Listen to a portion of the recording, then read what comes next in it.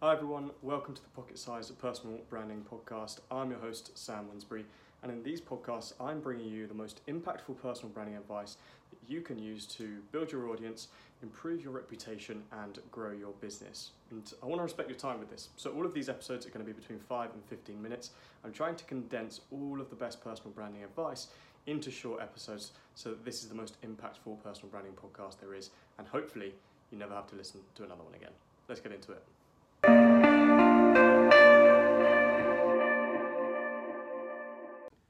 Hey guys, welcome back to another episode. Slightly different episode, this one, but a momentous one for me. What we're going to do this episode on is actually agency growth. Now this is a momentous episode for me because my agency just hit £50,000 recurring monthly revenue. That's in pounds, not dollars. We hit this in August as I'm recording this, just shortly after we've actually hit that mark. And what I wanted to do in this episode was just talk through some of the things that I'd do if I actually had to rebuild the agency. So I've been thinking a lot recently about the process, about the mistakes we've made. I actually wrote an article on some of the biggest mistakes that we've made, every single mistake we've made over the last few months, published that on my personal website. Go and check that out, samwinsbury.co.uk if you haven't already seen that. I've been reflecting a lot on the growth of the agency and what I'd actually do if I had to start again. I've recently started helping a number of other agency owners scale their agencies as well in partnership with Oliver Dupuy at the Authority Agency Program. So really been reflecting a lot on this recently, and I've come up with a few things that I'd do if I had to rebuild my agency and get it back from zero to £50,000 monthly recurring revenue without sacrificing the stability of the agency. Okay, so I want to jump in. I started this journey 2021. We founded the agency. We rebranded at the end of 2021. We're a team of 3 at the start of 2022. We're now a team of 16, mixed between full-time and part-time, helping 50 plus founders and CEOs build powerful personal brands. And this is what I'd do if I had to get us back to this point from zero. So the first thing I'd do, number one, is I would focus heavily on the offer. I'm reading a couple of notes as I do this, so if you're watching this on video and I'm looking away, I just want to make sure I capture everything. So I'd focus first on the offer. I'd make it an absolute no-brainer. This is absolutely the first thing that anybody should do, even if that means going a little bit cheaper than I'd like to be at the start. That's fine. I want to lean on the fact that probably at the start my overheads were quite low, and if you start again, your overheads are quite low, so you can afford to be a little bit cheaper. You don't want to be known as the cheapest, but you can leverage that to your advantage a little bit. So I just want clients through the door at this stage. I need case studies, I need social proof, I need testimonials. I need to show my value, and then I may be able to get even referrals off the back of that and start charging people more. So the first thing I do is make sure my offer is an absolute no-brainer. Make sure other people that I'm pitching to feel stupid saying no to that offer. Okay. Once we've got that offer in place, I'd focus on my personal positioning, so leveraging the experience, the expertise that I do have to position myself as a leader in this space. Okay. Really produce a lot of content, share content online, build my personal brand, focus on positioning myself as a leader as well as the agency. Be really, really clear on why I am well positioned to help people, okay? Because when you don't have a load of testimonials and a load of previous clients and a load of people referring you, you have to put in extra effort to make sure it's really, really clear to your audience why you're somebody that is well positioned or why you're somebody that is credible enough to help them, okay? So I'd focus on that initially. I'd try and get into conversations, number 3, with probably about 100 people every day. You've got to get the reps in early doors. So I'd just be starting conversations. I wouldn't necessarily be pitching people straight away or putting them through specific lead sequences, but I'd be trying at least to get a foot in the door with 100 people per day and starting conversations with them, at least reaching out to them across, it could be LinkedIn, could be email, picking up the phone, going to events, Instagram, whatever it may be. I'd be trying to get into private conversations with 100 people per day, getting the reps in, getting the volume in. One thing you can leverage at the start of building agency is time. You tend to have a lot of time, you maybe don't have as many clients to deal with, you don't have team members. One thing you have over other agencies at that point is a lot of time on your hands, so leverage that to get into conversations. One thing that actually worked really well for me when I was building the agency and I was doing a lot of outreach was personalized looms.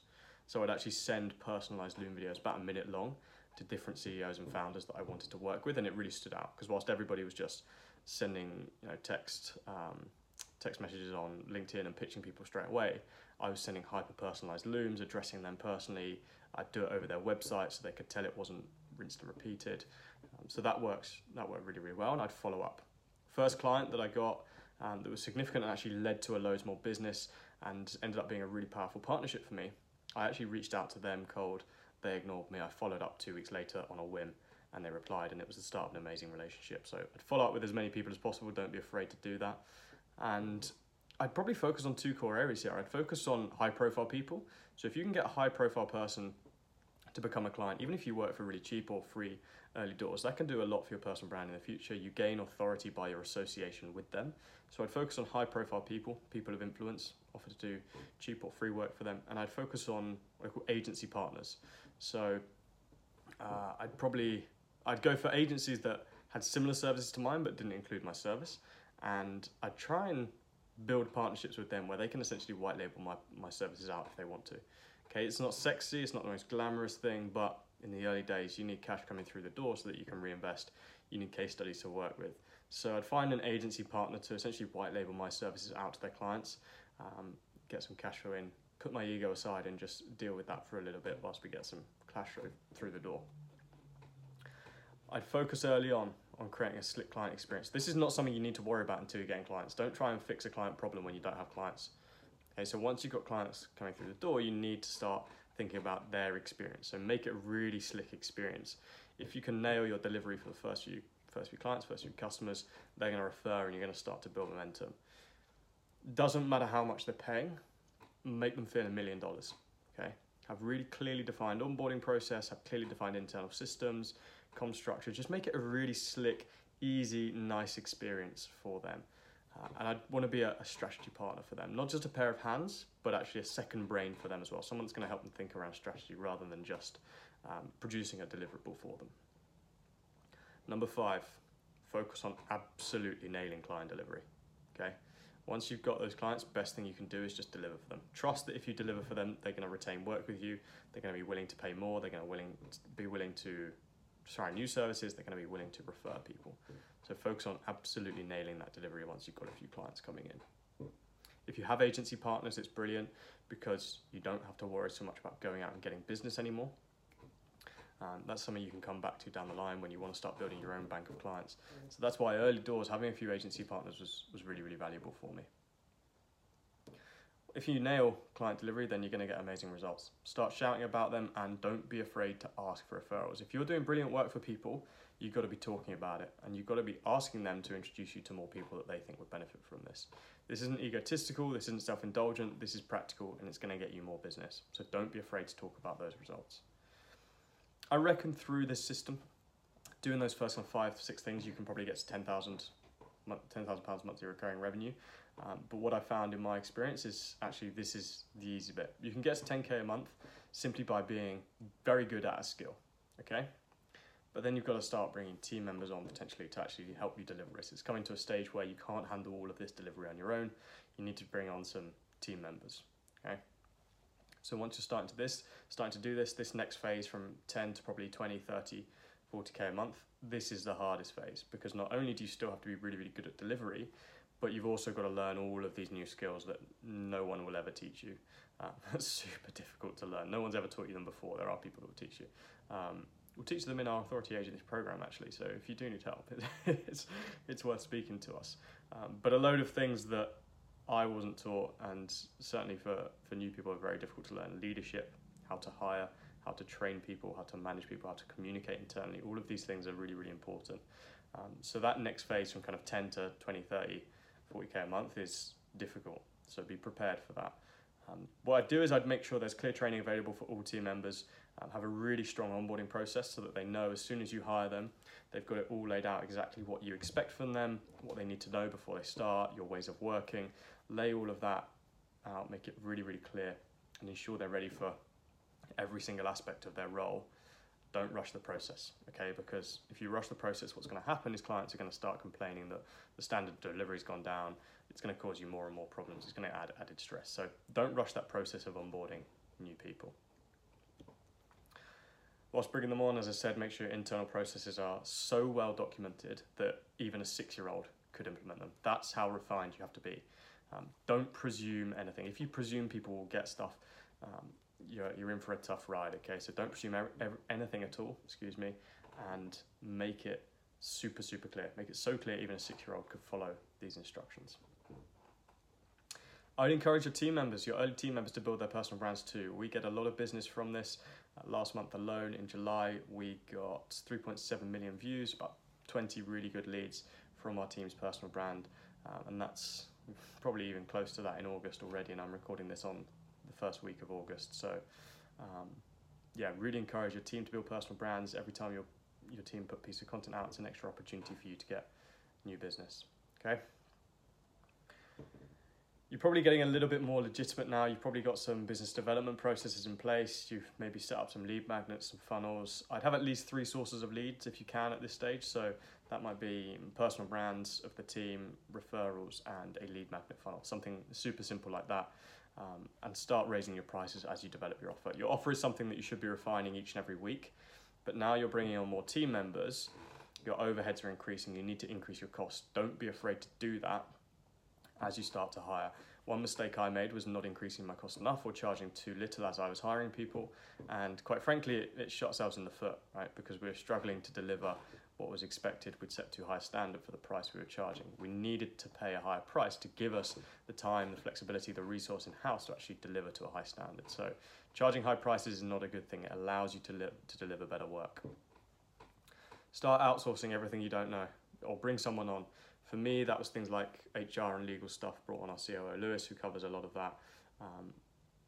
That's not my bag. That's not what I'm great at. So just hand it off to someone that can absolutely nail it. These are vital things that need to be done in your business, but they need to be done by people that know them well. Remember how valuable your time is now. When you're scaling from 10 to 40, 50K a month, your time is your most valuable resource. Start looking for opportunities to expand your client work. So make briefs for people. Think about what you can do to develop your work with them. There's always at least 30% of extra business within your current clients. I learned that from the amazing Jonathan Leaf, who I've learned a lot from over the years. There's always 30% more revenue within your current client base. So explore how you can actually develop your work with them. That's easy new revenue that you can bring in. Final couple of things now. Clearly define the culture that you want to build with your early team members. These early team members are going to be vital for actually shaping what your business looks like in a few months or a few years' time. So it's vital you get it right early doors. You have a culture that you want to build, but also a culture that fits the people that you've brought on early on. These people are integral. Make sure you've got constant communication channels as well with them. Keep them engaged and keep them accountable at all times, and make sure they're always being proactive in their work. Really, really important things for setting the tone for new team members that come on. These early people are essentially the benchmark or the standard that the rest of your team, if you're going to continue to scale, are going to measure themselves on. It might seem okay if you've got maybe 1 or 2 people at the start that are a little bit, not below the standard, but aren't 100%. If these people aren't 100% early doors, suddenly you've got 20 people in your team and they're all copying off these early people that you had in the team, and you've got 20 people operating below standard, right? We were fortunate enough that all of the early team members we've had have been absolutely brilliant and set a really high standard for everybody else moving forward. And that's something that I'm really proud of, and if I had to build an agency again, would definitely focus on. Then it's a case, once you've got these things in place, of rinsing and repeating your business development and hiring processes. Okay, bring on more and more clients until you get to about 7 or so people, and you've got 7 people in the team. You've got enough clients that you're pretty stacked out. If you want to bring on more clients, you probably need to start bringing in a middle management level to essentially oversee the delivery. So as soon as you're above 7 people, it depends client number. It really depends on what you're delivering. Some stuff is much lighter touch, some stuff is much more intense. But as you get to 7 or so people, start introducing middle management, heads of roles or managers, and I just keep increasing that 1 for every 7 people you hire, so that you don't have to essentially be the person that everybody in the team goes to, because you can do that when you've got 5 or 6 people, but when you've got 13, 14, 15 people in a team, it's very difficult if you are the person answering or you're the one that they all answer to. It's unmanageable. So for every 7 people, I'd introduce another person at middle management. And that is kind of the 15 key things there that I would do if I had to start the agency again and get it back from 0 to £50,000 per month. recurring revenue as quickly but also sustainably and manageably, if that's a word, as possible. Hope those 15 things were useful. As I said at the start, I am now helping Oliver Duffy-Lee at the Authority Agency Programme help other agencies scale their businesses. If you do want our help, feel free to reach out and shoot me a message on LinkedIn. Links will be in the show notes, and we can talk about how we can potentially transform your agency with you. If not, I really hope you enjoyed this episode nonetheless. It'd be great to connect with you guys over on LinkedIn, Sam G. Winsbury, my socials, all across socials, I'm Sam G. Winsbury, so do follow along and hopefully we can keep in touch. Thanks for tuning in, guys.